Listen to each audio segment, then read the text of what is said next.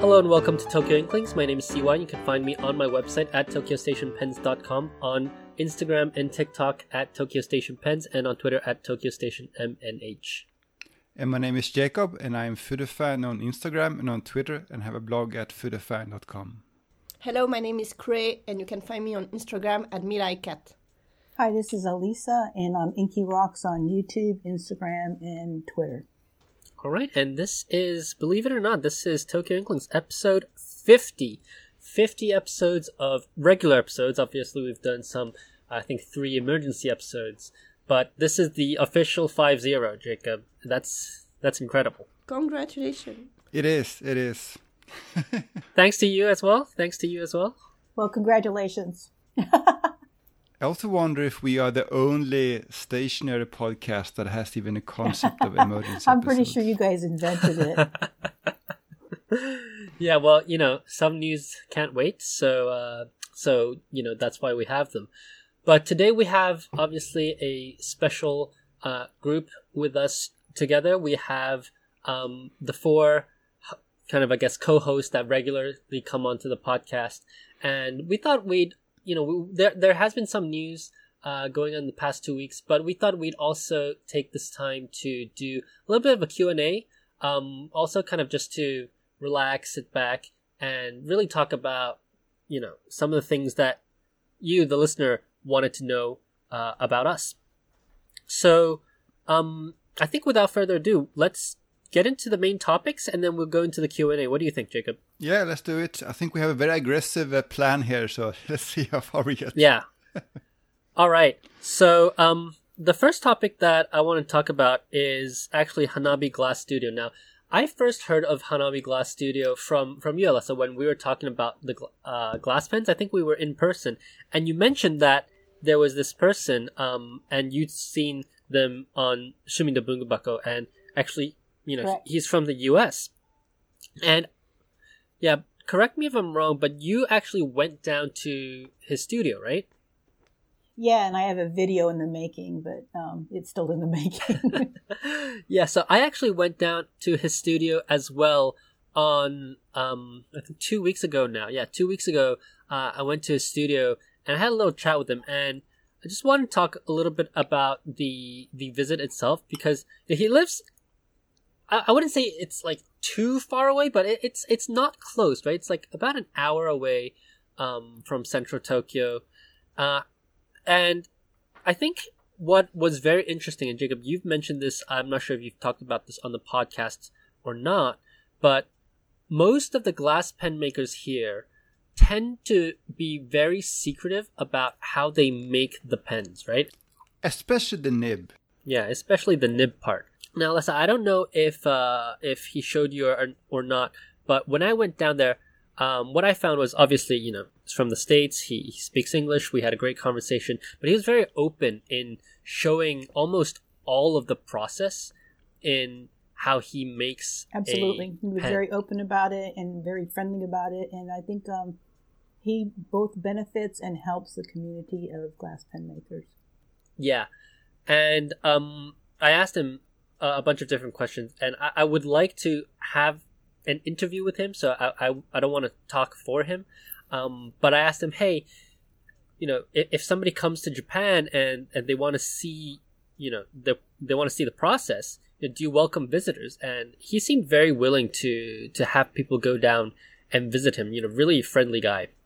Yeah, he really is, and he's also very steeped in the tradition of glass making, and has studied under some interesting people, and has very deep knowledge of glass pen making. It's not just, he saw an opportunity to make money or whatever. He's definitely into the whole glass art thing, and glass pens is a part of that. Yeah, and he told me that he actually started the pen part of his business around 3 years ago, when he had an opportunity to try a fountain pen from his uncle or something. And now he says like 90% of his work is in pens. He used to make like a lot of pendants. Yeah, he says most of his work is in pens now. And obviously he has all the troubles of Like shipping everybody else, abroad, just Yeah, it's just a disaster. But yeah, he says that he works on a lot of pens now. Something that I found particularly interesting is not only does he operate under his own brand, he also makes a lot of glass pens for other glass studios. He provides under their name too. Yeah, so I asked him if it was okay to say this, and he said, it's a known secret that I work for Goody Kobo, but he actually makes most of the glass pens for Goody Kobo. I think he makes the nibs, and then he either has them already made, or he sends the parts out, and then they have their apprentices. Yeah, I think when I went out to interview him, he just got through making like 100 pens for them. It was insane. Yeah, and his studio is it's like a little room right outside of where he lives, and he was like, so I had to go out and I had to like build all of these ventilation things, and and he told me that in the summer it's impossible to work in Japan because it's outside, so it's like very, very hot. So he says he's trying to save up to build kind of like an underground, like build a new house and have a studio underground so he can work like during normal hours instead of like midnight. Oh my God! Did you actually go into the studio and watch him make something? I did. Yeah, because it's like he had these fans, and then he had these pumps going, and it's like I've got it all in the video, and like he's wearing these crazy glasses, and there's fire going on. It's pretty cool. Yeah, and he had all these like different crazy color rods. And, he showed me the technique where he kind of pulls the glass so that it really looks like the fireworks. Yeah, that was pretty cool. And I asked him, I said, hey, like, do you take custom orders? If I had a design in mind, could I go to you and have you make something totally custom for me? He's like, yeah, I can probably do that. So definitely I'd say reach out to him because he's a really friendly guy. And something I want to talk about actually is his precision with the nibs, because I think with a lot of glass pens, and Jacob, you've talked about this as well. I think you have some experience as well. A lot of glass pens, I think why they haven't caught on until very recently is that the nibs were always kind of like scratchy, not pleasant to use, right? Mm. Well, I heard from someone that because glass pens are now becoming so popular, most of these like glass makers that make stuff for department stores or whatnot, they all have started making glass pens, glass nibs, but they are just trying to figure out how to make the nibs. Most of them create pretty bad nibs at first, and it takes them a while to improve the process. Yeah, and when I went down there, Lucas told me that there are several ways of making the nib, and what a common way of doing that is they have like this mold. They heat up the glass and they just stick the glass in the mold, and then they pull it out and it's in the shape of a nib, right? And I think that's what those like cheaper versions of the glass pens are, but those are usually pretty scratchy. And when he was making it, he had this tube of glass, and then he would have a smaller kind of, I guess, glass rod, and he would draw on each of the grooves. So those grooves that you see on the more expensive glass pens, those are actually like, hand drawn or hand applied onto the base rod. And, it does take a lot of time. And something that I was really impressed is how precise he was with the nibs. I think that was very impressive. Well, one of the things that I felt like, one of the reasons why I picked him as opposed to anybody else is that for people that are mainly like your audience and you guys' audience and mine are mostly English speakers. And, he's American, so you can communicate with him very easily. And that was one of the main reasons I wanted to interview him. But the other also is that he's kind of pushes the boundary a little bit more. And he's the one that consistently makes italic nibs. And they're like very usable italic nibs. I think Jacob really likes his that he got from Hanabi. But that's really, he's kind of a little more cutting edge and a little more, I think, into the actual pen scene.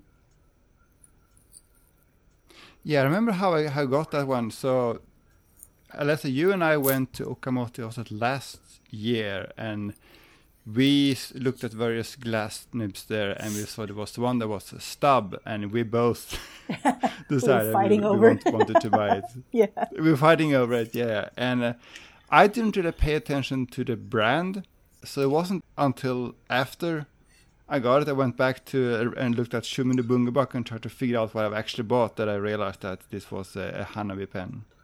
Yeah. You know, as one does. Yeah. Who cares about the brand? Yeah, but yeah, definitely recommend talking to him. And yeah, just I think for me personally, I feel like he's really gotten the nibs down. I feel like there can be more adventurous designs on the pen body. Like you can tell he's like a really expert glass blower, but I think in terms of the body shapes, what we see from let's say like a Hase, right? It's clearly very aimed at that like specific Inknuma audience. And I think in comparison, what Lucas does is not it's technically you're just as skilled, but I think like the shape and the outside design, right? The because essentially what you get is a rod, and then inside there are like various different colors, and those are all like really beautiful, but then the outside shape is essentially a rod, right? I think there's some exploration that could be done with like shape of the actual pen itself, and I think that's where somebody with a good idea could come and say, hey, Lucas, I've got an idea in my head. It's a crazy idea. Do you think you'd be able to do it? And I think, you know, that will really take that to the next level. But I have now both his italic and Toos's italic. And I think his italic is much sharper, much more like an italic nib. Toos is more like a stub and I think nib. also, nothing against Toos. I mean, I play with it a lot. But I think his is a little more, the Hanabi Glass Studio one's a little more useful for actually like writing, or if you wanted to actually do italic writing or something like that, because it's a little more, you know, it's not giant and it's not real thick where you have to like dip the pen several times. So yeah, it's probably a little more useful. Yeah, you can actually tell him what size you want it to be, and he can get it down to like, he said he can get it down to like 0.1 millimeter accuracy. Yeah, so are you really, putting out really like a separate like interview of him or something later on the podcast? So my hope is that we can find some time to call him and maybe have him talk about his, that would be interesting. His experience. Yeah, as well. It would be. I think that would be cool. Yeah. And if Sailor doesn't make anything special for Sailor Moon anniversary this year, maybe there is some collaboration we can make with Lucas and having a Sailor Moon van, like magic van in glass pen would be very nice. It would be cool. I mean, he does some crazy stuff with colors, so you know, if you've got an idea, you should talk to him. All right. Next topic on the list, we have this pen that we don't actually really talk about too often. It's the Pilot Grandse. I saw this announcement about 2 days ago that Pilot has released a new model. But before we talk about that specific models, let's talk about this Ilmili brand. So we have talked about this Ilmili brand on a few occasions now. I think Pilot launched that like a year ago or so, and under this Ilmili brand, they have launched like ballpoint, rollerballs, mechanical pencils, notebooks, and various like cute stationery. It's all like pastel color, like pink, purplish, very stylish. It's very obvious what kind of target audience they have in mind, and they seem to be promoting it heavily. You have them at the big stationery stores. They have this big display of Ilmili stationery. And we have said, or at least I've said on a few occasions now, that I wish that Pilot would launch like an Ilmili fountain pen, at least a fountain pen with that Ilmili aesthetic.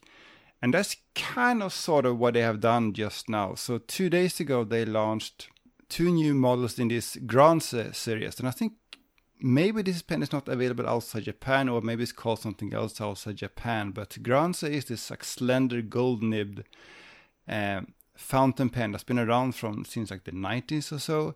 But there's been a bit of a Grandse boom in Japan, I would say, over the last year or so. Suddenly, I think like maybe 1 year ago or so, all of these like Inkunumas suddenly got the Grandsei pens. You saw them all over Instagram, and I think it's still going on. I think this is still a popular pen. So if you want to make like a fountain pen with that Ilmely aesthetic, I think Grandsei is one of the best models to base it on, and that's kind of what they did here. So the new Grandsei that they announced 2 days ago has this pastel colored marbled I don't know if it's acrylics or resins or whatever it is, but it's not, doesn't have the Ilmely brand, but it looks exactly like this Ilmely pens, and it fits in that aesthetic perfectly. So I think this shows that Pilot does actually pay attention, and they do release pens in the colors that people want, but I think this may be very Japan specific. Do we even know if Grandsei exists outside Japan? Grandsei, I think, is a relatively lesser known line, because I think for a lot of other countries, you're starting Pilot fountain pen is the 74, right? Yeah. What's interesting about the Grandsei is that it's a number 3 nib, so it's actually smaller than the 74. And I'm looking online now, and I do see that, you know, people like Brad Dowdy have reviewed this pen. They Well Appointed Desk has reviewed the pen. They have it on Cult Pens. So I think it does exist outside of Japan as well, but I don't think it's a very popular one. Yeah, it might not be popular outside Japan. I think maybe for a while it wasn't popular here either. But again, there's been a bit of a Grandsei boom, at least among these Inkunuma influencers over the last year or so. So I think it's very interesting that Pilot chose that model. Choose to pimp that model with some pastel colored marbled acrylics. I have a Grants, and I'll tell you exactly why I got it. When I got it very early in my pen collecting, like maybe 8 years ago or so, 10 years ago, and at that time it was less than $100. Now it's about $200, I think. Mm-hmm. Yeah, but at that time, I mean, you could get a gold nib for under $100. And for many women, it's slender and small. I think a lot of women prefer that, like the Ferris wheel press paintbrush fountain pen is very slender and small. And so I think they picked the perfect one to appeal to the Inkunuma ladies. Mm-hmm. Yeah. And interestingly, the Grandsei was very popular with specifically Pilot collectors. So, oh, really? Yeah, you'd have because I think they had different versions. So I know that Leo Fock of Inquisitive Quill, who's been on this podcast before, he has a collection of Grandsei pens as well. You see them on his Instagram feed as well. So it's, I guess, it being lesser well known is like an appeal, right? I'm reading the Pen Addict blog right now, and as of August 22, 2018, the Grandsei was $140. And that puts it in the same price point as the Custom 74. Had more probably color variations, but I think one of the reasons maybe why it didn't appeal so much outside of Japan is that, you know, for that price you could get a size 5 nib. But now we have the Grandsei in, as you say, Jacob, 4 different colors, right? Yeah, exactly. Do we want to talk about the price, because it's kind of expensive? Now it's 22,000 yen with tax. Yeah, it's. Do we know the price for the regular model? Yeah, it's 12,000, I believe, with a gold nib, and then 8,000 with steel nib. Right, and then the ballpoint pen is 7,700 for the regular ballpoints. Now, for these marbled ones, the ballpoint pen is 11,000, and the fountain pen version is 22,000. So I think actually the 11,000, that's not that much of a markup from the ballpoint. But the gold nibs, they really jumped up. Almost double, almost. And this is available in fine and medium. the more basic models are available, I think, in 2 more, like EF or FM or something like that. So, but all of this seems consistent with what I also did with this SE models, right? So you're paying more and you get fewer nib options with the fancy acrylics. Yeah. So I guess let's turn to the target audience, the ladies on the call. What do you think of this pen? Would you buy this pen? No. I mean, it doesn't have shimmer in it, so. Yeah, and not only the shimmer, but I think it's a little bit too classical for me. I will see more like someone, I don't know, it's maybe a cliche, but someone who loves cats and drink lots of tea. I drink a lot of tea. I drink a lot. I don't like cat, but I drink a lot of. I don't know. I see it more like a retired teacher or piano lesson professor. You know, it seems really classical for me. I don't know. I think they made a mistake with the price, because if it's, I think it is aimed at the Inkanuma ladies, and when you first start with the fountain pen, you're not going to want to spend a lot of money. And I know for many people, $200 isn't very much money, but if you're going, from $100 glass pen and you're going to go up to $200 for a fountain pen, it's a pretty big jump. And they should have kept it below $200, I think, maybe $150 or something if they were going to raise the price for the different colors. But definitely the shape and the coloring, like you're saying, it's got that pastel kind of watercolor look to it, and I can see that being very appealing to women who like the watercolor kind of look of many of the, chroma shaders and stuff. So it almost looks like there's some chroma shading ink on it, So the design was very smart, and I think that the fact that it's a small nib and it's slender doesn't really hurt them that much, because many women do want to have that. But the advantage of it before was that because it was a smaller nib and it was a smaller pen, it was cheaper. And now you've kind of lost that edge there. So it may struggle. Yeah, if it's the same price as a 74, I will take a 74. Yeah, exactly. Even though 74 is boring. I will add the customization if I wanted to have it differently. Right. Yeah. So it's not a limited edition, right? It's like a second line, right? The price is almost double the standard line, and it missed something for me, but it's really like a personal point of view. Yeah, it's actually even more expensive than a 74, even for the custom kite colors, which, they're solid colors, but still, they're really nice ones, right? Yeah. I think this goes back to Alessa's point during this year-end episode that Sailor, for some reason, they get away with whatever, any pricing, but whenever Pilot bumps the price, then it's like pitchforks. Absolutely. Well, I think the Sailor one, see, this is interesting, right? The Sailor price increases have risen across the board, whereas I feel like if I have to choose between a Grande and a 74, right? 74 has risen in price, but not to like this degree, right? So it's not like double the price. So I think that's where the comparison is. But I think also the body, I know the kind of bind is acrylic, but the body, I think it's actually brass. Yeah, it is. So this is not a particularly light pen either. Well, right? the brush pen from Ferris Wheel Press is also brass. It's pretty heavy, but it's just slender. I think one interesting thing that Kui, you brought up about who's going to be using this pen, I almost see this as a competition for the capless, because this is a snap cap pen. So what I would imagine is like maybe the office lady or a teacher who wants to just uncap it for a quick note, but also wants to have a little bit nicer of a writing instrument.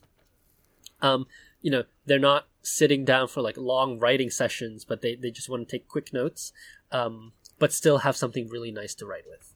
Yeah, I guess there is something really spring. Like I think the release date is not completely a coincidence. Like Valentine's Day will come, and white day will come after that, and the color remind of spring and flowers. So I guess there's something. Right. The market is quite aiming to feminine or more feminine market than everyone, or masculine people who like pastel color or watercolors. All right. So that was the Grancé. Do we want to move to Bungobox? Yeah. Now, you and I, we met up for lunch on Sunday. Yes, exactly. And it was right before I went to Bungobox. To normally pick up the pen. And, I did a live. Yeah. And so we had a discussion on Sunday while we were having lunch. And I said, oh, well, did you see the new pen? You're like, yes. And the packaging is adorable. Yeah, the packaging, right? The finial was really interesting. Yeah. And then I said, but I'm the type of person, the package goes into the rubbish bin the first 5 seconds. Yeah, I remember you said that. And I can add that she has to see the pen in real to know if the value of the pen is more than only the cherry on the top of the packaging. And then you said, what did you say? I mean, I know what you said, but I want said you to that it's a really cute pen, but orange is not my color. Yeah, and you said you're not going to buy it. I said that I think I won't buy it. But... Okay. Yeah, so do you have one? I want. Haven't you seen my last post? So what do you think about it? It's a really, really nice pen. And I think I will add orange in my list of colors.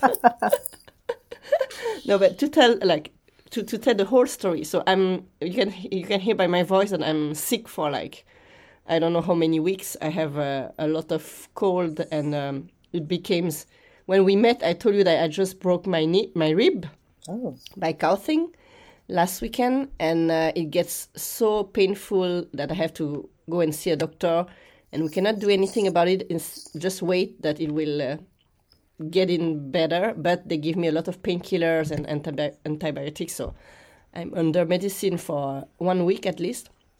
And the fact that this pen arrived and is so bright and remind of orange and vitamins give me a little bit of sunlight in my energy. Cold days. Yeah, so it's a very it's a beautiful mini Sailor. The orange is not the ink is brighter than the pen, and the finial and the nib engrave is really cute. So I'm completely in love with it, and I took with the zoom nib, and I'm doing all my calligraphy session with it, and it's really very exciting. I'm really happy that I changed my mind so easily. Yeah, so as I was going, you're like, no, I'm not gonna buy this pen, and I saw you come to my IG live, and then afterwards you texted me. You said, I bought the pen. And I had a discussion with Julie in my pen pal in New Zealand, and she was getting in. She was like, will you get in? And I was like, no, orange. I don't have any orange pen. It's definitely not my color. And then I go back to their website, to the Bungobox website, because first they didn't put the picture. They had only the sketch of the pen. So as much I bought the Supernova without knowing how it looked like, but I knew it would be a lot of sparkling, so I didn't hesitate 1 second. This one, I really need to see the pen in picture before I decide myself. And when they add the series of pictures and I saw the finial and the nib, I was like, okay, it's not only the packaging. And luckily for me, there was some money on my PayPal, and Bungobox accept PayPal. So I didn't feel like I put too much money in it, It's like money who was staying on a PayPal account. Yeah. And it was funny because your husband, we live relatively close to each other, so, we know your family. And then your husband said to me, she doesn't have to give you money this time. And then in the end... Yeah, he said, if we didn't met with them today, you will never be on Bungobox website. Because I think I ordered it at 1 a.m. The same day, on Sunday night, in the middle of the night, before going to bed. That's good. Yeah. That's good. So no more lunch together for a while, CY and Akane. I'm sorry. Yeah. So what they did here is actually really interesting. This is their 10th year anniversary. They've actually collaborated with a brand of mikan producers. So mikan, I think, is called mandarins in yes, English. tangerine or mandarin. Yeah. Yeah, tangerines, mandarin, and it's quite interesting because, and I think this pen will be very, very popular with Chinese people because it's the Chinese New Year on Tuesday. But they selected this pen. They actually collaborated with the producer, and the packaging is actually the same cardboard packaging as what you would get the mandarins in from the farmers.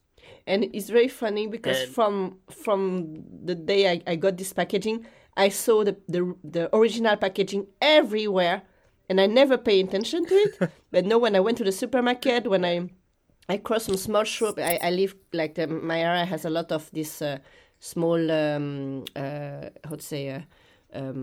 ceramics and kitchen accessory stuff. They used the original box to put other stuff in that. And I saw this logo everywhere, usually in blue. But yeah, so it's very. I never pay attention to it. Like it's a normal. It's a logo of farmer fruits and vegetables stuff. But from that moment, it's everywhere. It's very famous. Yeah, they are actually not only releasing this in the Fat Mini though, right? They actually, and I don't think this has been announced to the non-Western audience yet, but in the email newsletter, they announced the pen in English, and then on the bottom, in Japanese, they said, and we're also going to release a King of Pen called Mikancha. It's not finished yet, but they're going to make 30 of this Mikancha in the same shape as those Kaihas and Koens in the Ebonite that they release every year, right? Mm-hmm. On top of that, they're going to have rod and finial. They're going to have makie numbered, out of 30, and the whole pen will be urushied. Wow! Wonder where that's going to run. Well, she told me what the price is going to be. So I said I'll take one, and I asked for number 30, and then I told her, your price is too low, right? And she was very surprised. I showed her the pricing for, just the regular Ebonite King of Pens and even Kaiha. For an Urushi pen, the pen was I think underpriced. And she says, "Oh, now I have to go review my pricing, but I've already sold a few. What do I do?" But yeah, I think it's going to be exciting. It's also going to be a King of Pen with its own custom stamp. Wow. Yeah. And what Kaoru-san told me is that they didn't write 10th anniversary on the stamping because they want to reuse the stamp. So this suggests to me that we're going to see more Bunga Box King of Pens. Oh, that's great. So what was the price? I'm not going to say. Is it secret? Offline, you can say it. Well, cut that part out. She hasn't announced it yet, so I'll say it once she announces. Okay. Well, there's probably a lot of people in the States that aren't very happy that you told her to raise her prices. Well, one of the things that I told her about also is I complained that Sailor has been too aggressive in raising their prices. And she told me, yeah, I agree. And she told me that she went to the president of Sailor. She complained about the raising prices. And what they say? Price of gold, blah, blah, blah, still blah, the same. blah. But they didn't cut Bunga Box out of their partnership. Right? Yeah. I hope. Because to tell the truth, I checked my collection and all my last limited edition are from Bunga Box. They are so, so good with their stories behind the pen and all the perfect for that. They are really, really good. So I'm just don't stop collaborate together, please. Yeah. She knows how to read. She knows how to read the buyers really well and give them what they want. Yeah. I think that's especially true with the Western audience. And that's always something that's struck me. Like when you see Bunga Box releasing new pen, you will see them all over Instagram after a while, but it's almost exclusively like US, European customers. And sort of related to that, I always thought of Bungabox social media presence has always been very like gotcha. They have never really had good photos. Always been very unstructured compared to like their competitors like Kakimori, Lichtop and Kakimori and Pentonote and Hachimoni. It's all very stylish, all very professional, and it's very appealing to, I mean, going back to this, this Inkunuma audience. I don't think they find Bungabox's social media presence particularly appealing. I think they might be hurting Bungabox. But in the same time, they are one of the rare one who has a international shop online. Yeah. Kakimori has two, but they don't have their own fountain pen. But all the other brand, Pentonote, Tag, they start last year, but the other one you cannot access to the pen if you don't know someone or you don't go by a buying service. So maybe it's why we saw them so, and they are really fast with shipping. So I saw some people in the UK, US already got their. I got mine like 36 hours after ordering, or less than 36 hours. And I saw some people got them yesterday or Thursday, and outside Japan. So it's quite crazy. I don't know which service they're using.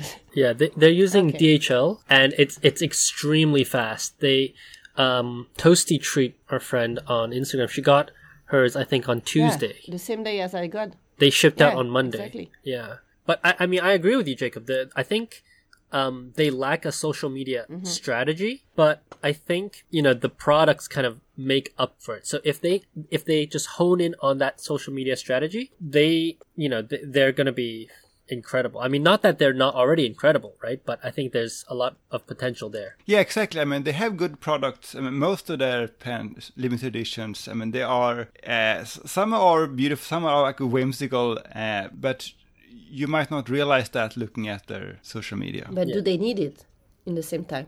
Well, it depends on which audience you're going for again. I mean, they seem to have a lot of success with their Western customers, and maybe that's all they need. But my gut feeling is that they would have more success in Japan with something a bit more, let's say, Kakimori-like.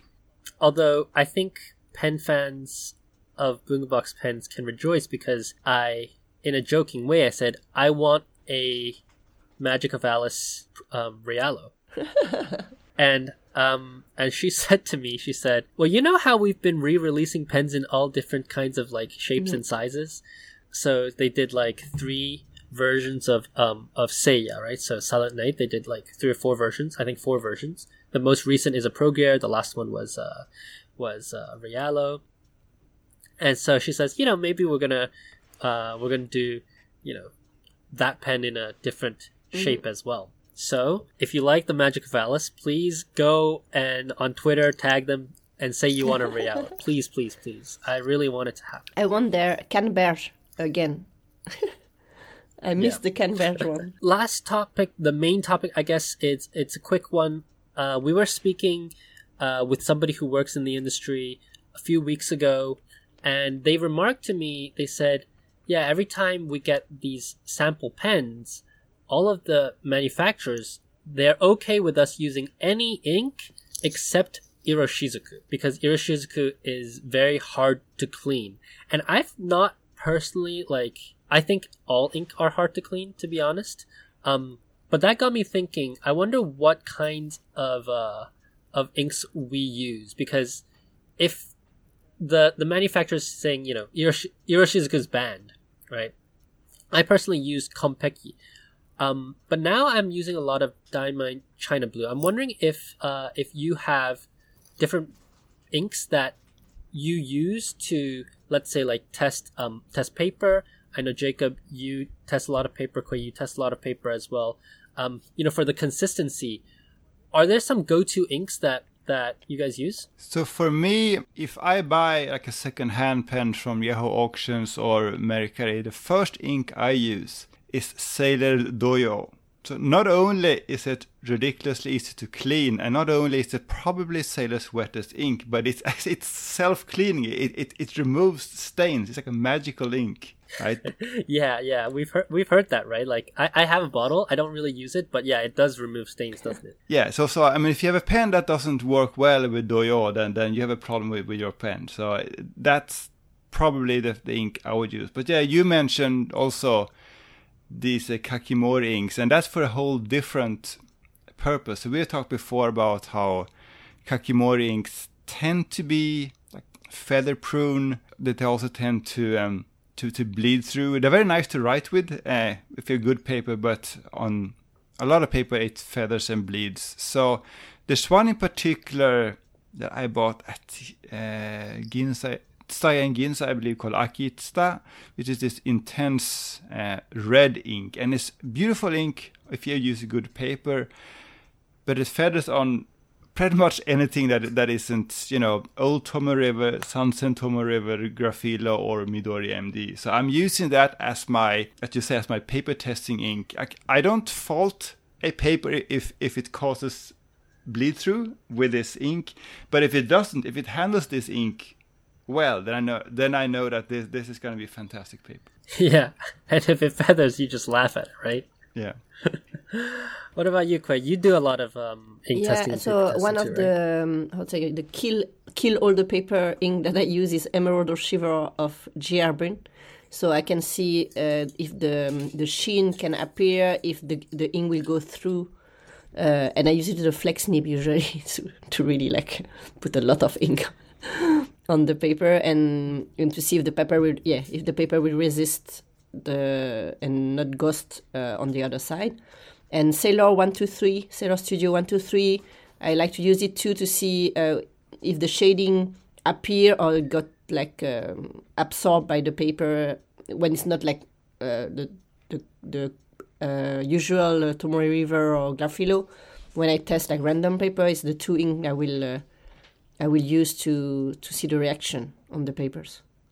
And I can add the Sailor bronze, the Maruzen medals. Dokkan. Yeah, exactly. I often use these three to see if a random paper has some potential or it's just going directly to the paper bin. That's so interesting because I feel like, Jacob, you mentioned your first ink is Doyo, right? Which is you just want to see if the pen works. Yeah. Whereas, Quay, your first ink is just all of the bad stuff, like the shimmer, the sheen, super wet, and you want to see if the paper can handle all of you. Yeah, that's really funny. I guess I guess the difference is Jacobs is testing a lot of nib and pen, and I of course I add more pen in my collection every time and so, but I stay in the same family of pen, and it could be that I got a bad Sailor nib, or it could happen, but it's quite. Until now, I didn't get this kind of problem, so I'm more testing the papers than the pen itself. And you, Alyssa, what do you? Well, I'd like to challenge that. Who did you hear that from? About Iroshizuku. Yeah. I'm not going to say on the podcast because... But it wasn't Pilot, was it? No. So already your information is tainted because it's a competitor. Because I've actually looked into Iroshizuku a lot because I've actually had Tsukiyo burn out a diaphragm on a Edison Menlo. Mm-hmm. And they're very alkaline inks. Yeah. And they're not hard to clean. They're just alkaline. And so I find that information to be a little bit tainted. I think Iroshizuku can be avoided for using maybe sack pens or some vintage pens, but I don't really see it as being something that's stained. Yeah, I would use Tsukiyo or maybe Waterman's Serenity Blue or something like that. Yeah. But I wouldn't take that person's opinion as fact in any way, shape, or form because it's not backed up by experience. He didn't say it was because of this. He just said it was hard to clean. He didn't say, well, I stuck it in this and this is what happened.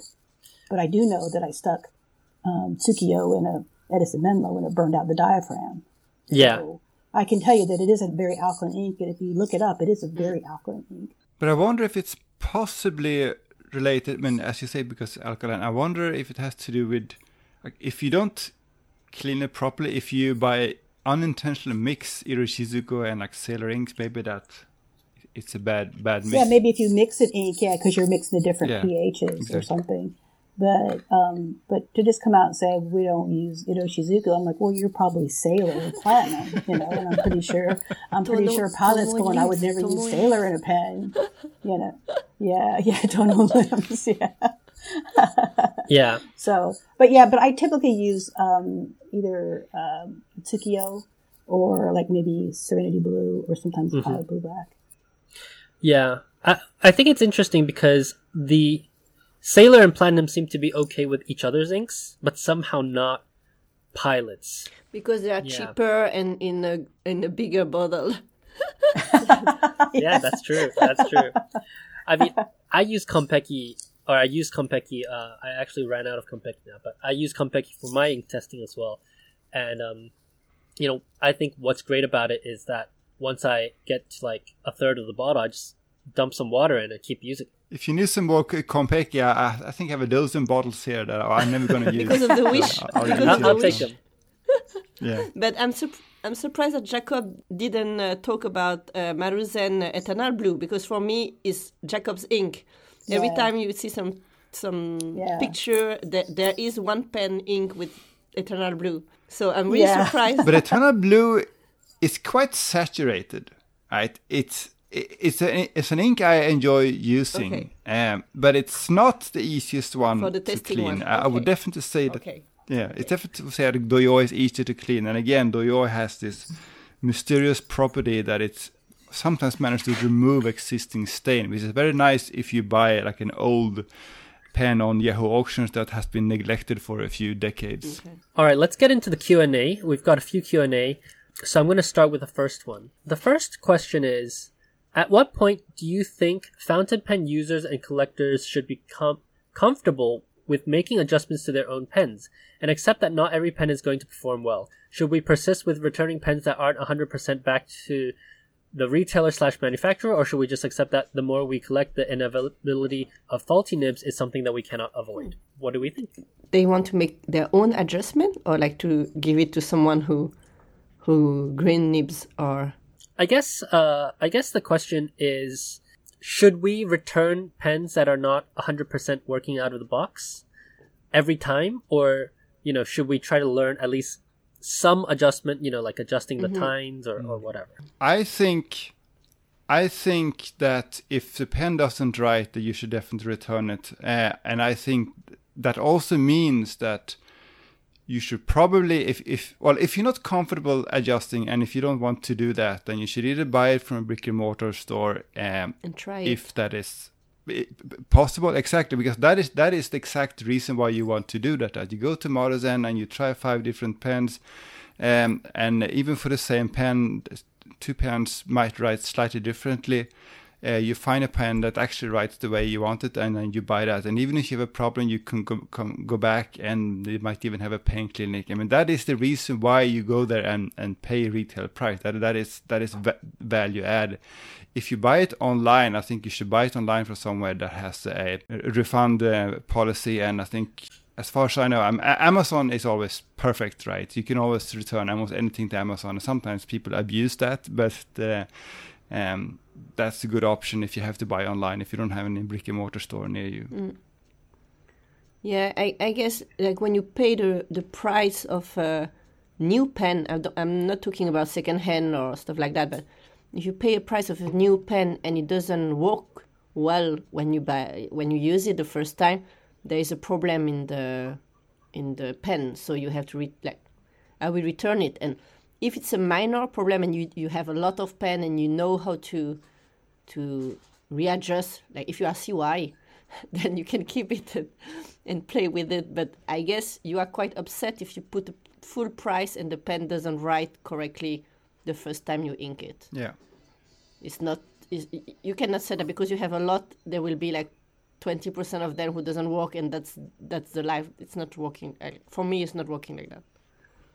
One thing I would like to add to that, though, is that as a consumer, you should also make sure you do your research ahead of time, because if you want something that just works, that requires minimum maintenance, then it's not just about the out-of-the-box experience. Like, some brands are going to give you more headache over time than others. I mean, imagine if you're buying a car. If you if you're not comfortable like poking at the engine or like making small adjustments, or if you don't have someone who can repair the car close to you, you're probably not going to go buy an Alfa Romeo. Right. That's only one reason, though. Right. Yeah, I this is a timely question because, as you said, you should probably do some research. And if you're already listening to this, then I can tell you, if you want a pen that works, don't buy Italian pens.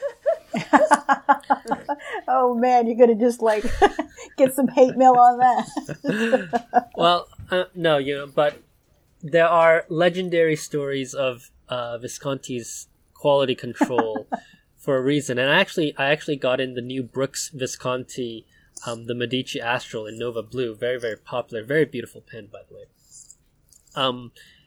It came just, I don't know what happened to it, but the nib, the tipping wasn't put on centered. And there was like this plastic like gunk thing inside the pen at the ink window, and it had like material scratches on the back. The finial's not lined up, etc., etc. And I don't even know why I keep buying Viscontis, because I don't even like them that much. But they just come with defects. That it's not a bug; it is a feature. So why do you get them? They look pretty. Yeah. Why else? Yeah. So I mean, you should not return a pen if you like how it looks and it's a limited edition. And you can get it fixed somewhere. Like if it's a nib problem, you can probably send it to somebody. But just factor that into your brain as part of the cost when you buy it, right? Whereas if you're buying like a Japanese pen, then I think it's very reasonable to presume that they're going to have high QC, because generally, if you've done your research, you'll know that Pilot in particular just has excellent QC. Having said that, I think it's still, if you just want something to work, you shouldn't have to learn how to do minor adjustments, but I think it's still a good thing to learn, at least how to take the pen apart, how to clean it thoroughly, how to align the tines, how to maybe even adjust the ink flow by like widening the tines, right? It's not strictly necessary. You can get by without it by going to your like pen clinics every once in a while, but I think it's gonna be worthwhile just spending a little bit of time learning that stuff. Yeah, absolutely.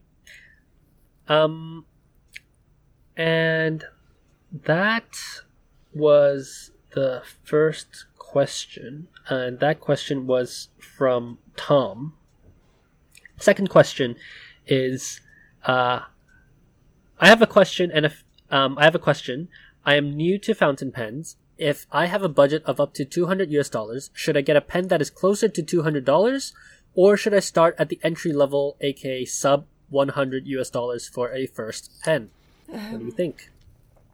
I would say it depends on what you want to, like. If you write every day with a pen and you want to be like your main pen, maybe you want to go up to $200 to have a very good nib, like a gold nib, and it will be a pen that you will use every day and cherish, and like it be your pen. And in the case of you are starting a collection, or you want to have different type of nibs or size, or you play with inks, then maybe you want to have 1 or 2 or 3 cheaper pen, but that you can jump between each other and try different inks, papers and stuff. And then for your budget, you would prefer to invest in more basic pens, I guess.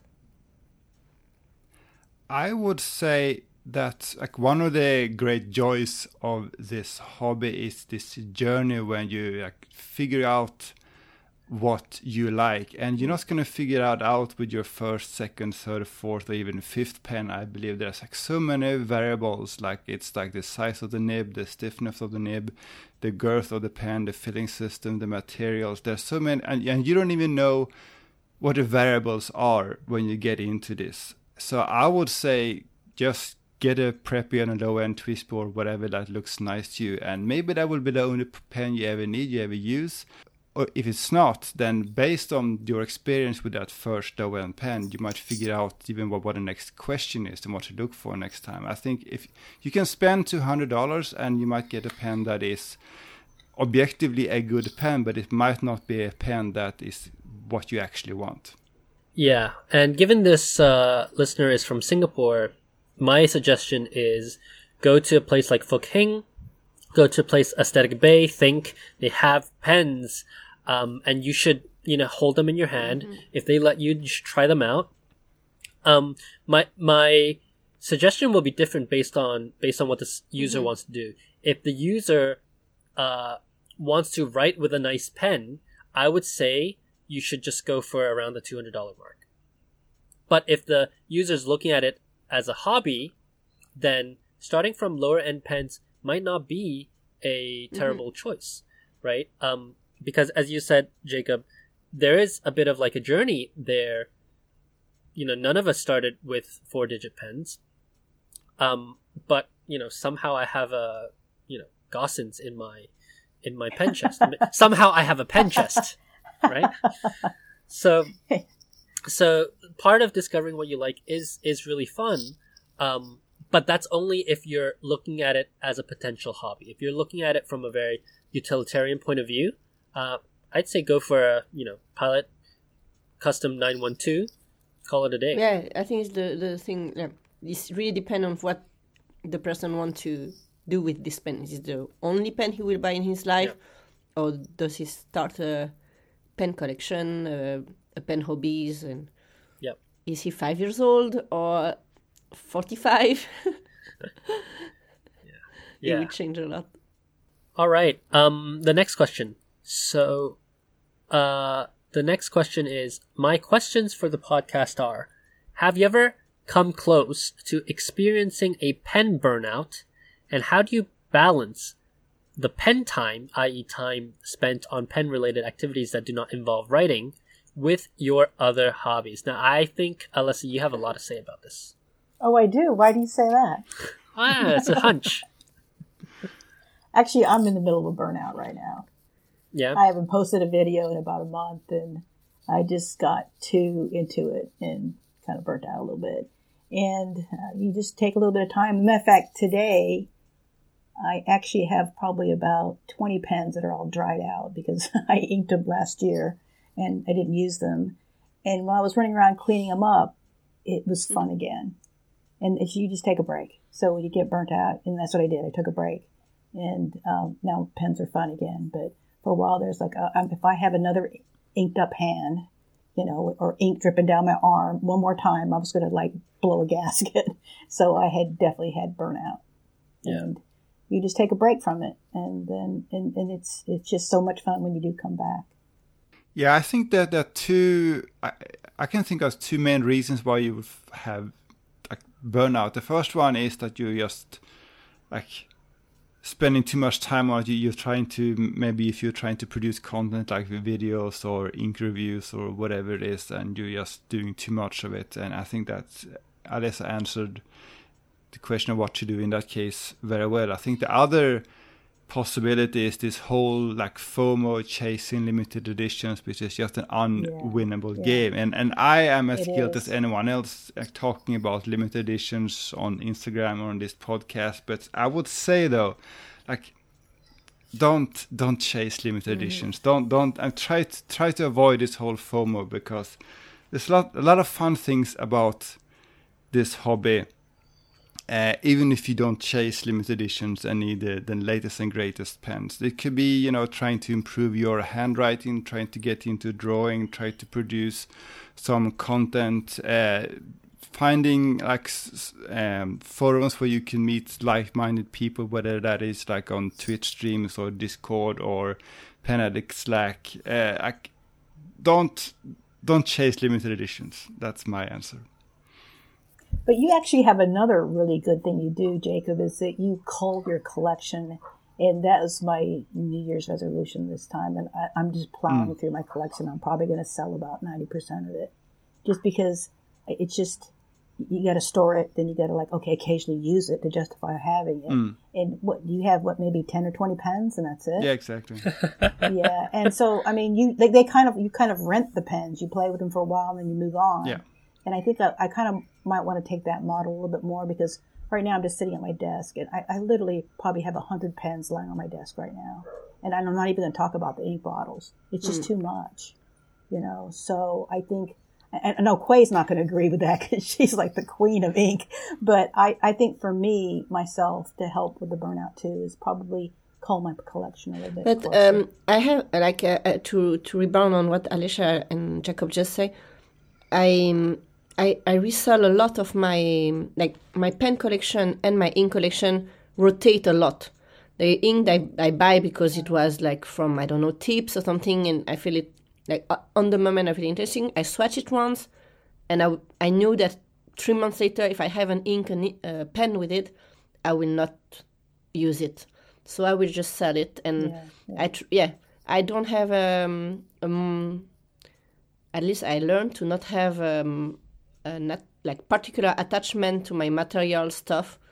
More than than, because the burnout can, especially when you are living in Tokyo and having all these fairs, having all these like Sailor limited edition who go out every month.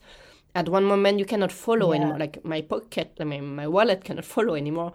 My just to get like enough of it. And I remember sometime I just like some of you were going to some fair and I was just like, okay, I'm sick and I'm happy to be sick because I cannot follow it. It's just too many. And you get this FOMO, or you get this too much, you don't have the pleasure to enjoy what you already have because there's just all the time new event, new fair, new pen, new inks. So it's good to, sometimes you just like, take everything you have, put it on the table, and make a 2 box. This I keep, this I will sell, this I will give, this more than 2 boxes. But it's a good, I think once or twice a year, like the big spring cleaning, to just because our house doesn't extend, and you cannot bring all of this with you anywhere. So what I'm hearing is that you want us to go over to have dinner very soon. No. Sorry. No, so I think it's very important to find what you want, and I think a lot of the burnout comes from like buying too much. Like the fact that you see people getting more and more, and you feel the need to follow, you know. There is Well, that's exactly what I'm talking about, right? Because if you aren't focused on what you like, then you're gonna buy everything. It's very easy. I like everything. That's the problem. Yeah, but that's the thing, right? Like I like everything too, but I don't buy everything. At least not for myself. So I don't either, but it adds up really quick. I mean, I know just from just knowing you buy a lot more pens than I do. I just think that my drowning level is a lot lower. I just drown a little bit easier in it or something. I get overwhelmed with it a little bit easier. But I don't really buy that much. But even if, say, you only buy 1 pen a month, okay, then that's still 12 pens in a year. Yeah, that's a lot of pens. You know, that's a lot of pens, yeah.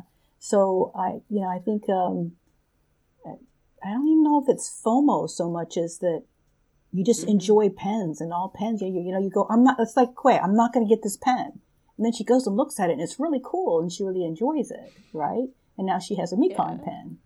And it's just, but then I think probably maybe, like I said, the answer to that is later on, if you're still not using the pen, then you should. But what I said, like, for Sailor, for example, I used to have, I don't know, 10, 12 Sailor Pro Gear Slim, but I don't own any of them anymore. And I start my Sailor collection with Sailor Slim, and I don't have. I think I keep one, the pink glittering one from Pen House is the only one I keep because I really like the multicolor sparkling inside. But the other one I resell all of them, and then I have room for Sailor Mini and Rialo that I didn't have 1 year ago. Yeah. Yeah, I think it gets back to like setting boundaries, whether in new acquisitions or existing pens, right? So, Jacob, I know at least as of last year or 2 years ago, you had a, what, like 14 pen rule? I don't know if that's still the case. I got 20 pens that I bought myself. Then people send me pens. My rule is only for pens I buy myself. Okay, 20 pens. 20 pens. Yeah. And then, like, you know, okay, you have your rule only glittering, shimmering, sparkling pens. And I have a line of rule. more like lawyer pen. I have my classical like Maruzen wooden pilot. Yeah. I have two opposite collection. The vintage one Yeah. and the more like classical one and the old sparkle Yeah. one. Yeah. I'm not in the middle. I'm the two extreme, completely extreme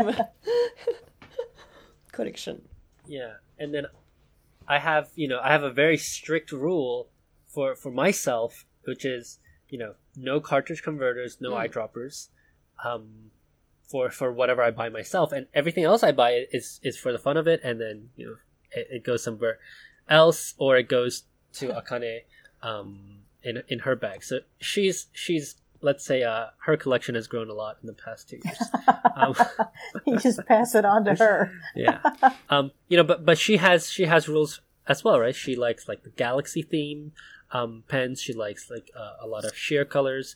So yeah, I think setting boundaries is really important to avoid pen burnout. And, also echoing what you said earlier, Alyssa, I think there are some days where I do like 10 nib grinds a day. And then there are some times when I don't grind a single nib for like a month. Yeah. I can And see that totally. my justification for that is, well, I don't want to grind a nib unless, I really am in that zone. And if I don't feel like it, then I'm not going to produce my best work. So I just Right. don't do it. So yeah, I think it's all about setting boundaries and knowing where to say no. I think that's very important. But also, I mean, the main point I was trying to get across is that there's more to this hobby than buying and acquiring new stuff. Yeah. Again, like, Yeah. learn to use the stuff you have, whether that is drawing or handwriting. Produce content where you talk about the stuff you have and how you use it. And in my case, for example, right now, today I was trying to do research about there's this steady pen that I found a while ago, and I was trying to find more about this brand and history. I had much fun reading up about that, and I'll probably do a post about that eventually. All right. Last question. We've actually answered this question on the podcast before, but I think, as time changes, this is actually an evergreen question, right? We can come back to it all the time. But this is, what is your stationary everyday carry and how do you carry it? Notebooks, planners, pens, pen case, in a bag or in your pockets? What can you not leave the house without? Maybe I can go first for this question. About 10 years ago, I only owned one pen. And I had it stuck in my front blazer pocket all the time. And if I wasn't wearing a blazer, I would stick it in my jeans pockets. That was how I carried pens. Nowadays, I have these kimono plush pen cases that I get off of Mercari. They're really nice, really beautiful, and they hold like 4 or 5 pens each. And then I have them in my bag. So I think as I've gotten more stuff or like different stuff, I've also learned to take care of my pens differently. And as for paper, I either bring, if my bag is large enough, I bring a A5 Tomoe River. If it's not large enough, then I have a A6 as well, or I bring a Bible size plotter. Yeah, but you got to tell them about your really cool box thing. Yeah. The Yeah. one that I made?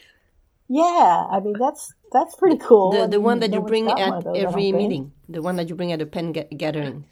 Yeah. So I actually wanted a carrying case, and I realized that nobody was creating something that I wanted. So I built a kind of pen box where on one side it's 7 pen slots, You just, stick them in. And then on the other side, it's just an elastic band where you could put in, it fits an A5 sized notebook. And if you have other like miscellaneous, you could probably stick it in there as well. So yeah, I built that, so you can't just go out and buy it. It's pretty cool. Thank you. What about the rest of you? Well, so I'm not really going anywhere anymore because of Omicron right now. I haven't been to the office for like 2 weeks at least. So I'm mostly working from home. I have this like small 6-pen Toyoka tray on my desk, and that's where my inked up pens live. It's usually around like 2-3 pens only, but sometimes can be more. And I take a lot of notes when I'm working, and recently I've been mostly using these A4 loose sheets because I like to have a whole A4 sheet for my to-do list and scribbles and boxes and arrows and stuff. But most of what I write is only relevant for that day. It's not something I need to keep for later. So I write 1 or 4 A4 sheets, and then at the end of the day I usually just throw it away. I found this really nice A4 size Stajiki, what's it called in English, like pencil board undersheet, almost like a soft thing under. I bought on Amazon, and then I have going through various kinds of papers. So I have some Graphila loose sheets, I have some B7 bulky loose sheets, I have some Iroful loose sheets, and whatever I'm in the mood for, I'm using for that day. So that's my not so much of a carry because again I'm just at home at my desk, but that's what I'm using. You can carry from your desk to your kitchen and from the kitchen to your living room. That's true. I always have at least 1 or 2 fountain pen with me when I go out in my bag, and I use usually either a small silk pen case or like the Bokumondo one, or I have the Superior Labor leather case who can hold between 2 to 3 fountain pen with me. And for paper, I will either have my Mini 6 plotter with the Tomodi River paper to make like ink swatch and trying inks in shops and taking notes, small notes. Or I will have A6 MD notebook for sketching and when I have some ideas and stuff I want to remind to work on it later. So this is the thing I always have in one of my bag. Cool. And Alyssa, what about you? How do you carry pen products? It's just I have 2 currently inked pens in like a little case, which is a little light case, and it's just 2 mainly because if I run out of ink in one, I've got another pen with ink in it. And then I quit using the traveler's notebooks, the small passport size. So I just use just one of the inserts and put that in my purse. So it's very lightweight, that and just 2 pens. And there we have it. I think that's all we have for this week, right? Well, let me just interrupt real quick. The 50 podcast thing's a real milestone, and congratulations. That's a lot of work. And Thank you. Your listeners need to understand that you guys do put a lot of research and a lot of time into this, and it's, I like to listen to it. So. Yeah, congratulations. It's a very long journey, and we really hope that you will continue for 50 more and so episodes, because it's a very nice adventure. And we are really, I talk for Alicia and I, but we are really happy to be part and come back as a regular guest. It's always really fun. And make fun of you guys. We're hoping to invite both of you to many more episodes. I certainly hope that we'll see episode 100 in 2 years. But yeah, I think it's been an awesome ride. Jacob, I think you would agree with me as well. Yeah, absolutely. I mean, we started not really knowing whether this would. I think we started when the first lockdown was during the very first state of emergency in Japan, and we just had some time because we were working from home and there wasn't too much work to do. So that was just let's see what happens, and here we are. 2 years almost. All right, so yeah, that's been the episode. Thank you everybody so much for tuning in. As always, we can't do this without your support, so please tell your friends, tell your family members, post about us on Reddit, on Facebook, on Twitter, just let somebody who you think would enjoy the podcast know about us. And we'll see you in 2 weeks. My name's CY. You can find me on my website at tokyostationpens.com, on Twitter at TokyoStationMNH, and on Instagram and TikTok at TokyoStationPens. My name is Jacob. I'm Foodafan on Instagram and on Twitter. I have a blog at foodafan.com. My name is Cray. You can find me on Instagram at MidaiCat. I'm Elisa. I'm Inky Rocks on YouTube, Instagram, and Twitter. All right. Bye-bye. Bye. Thanks again. Bye.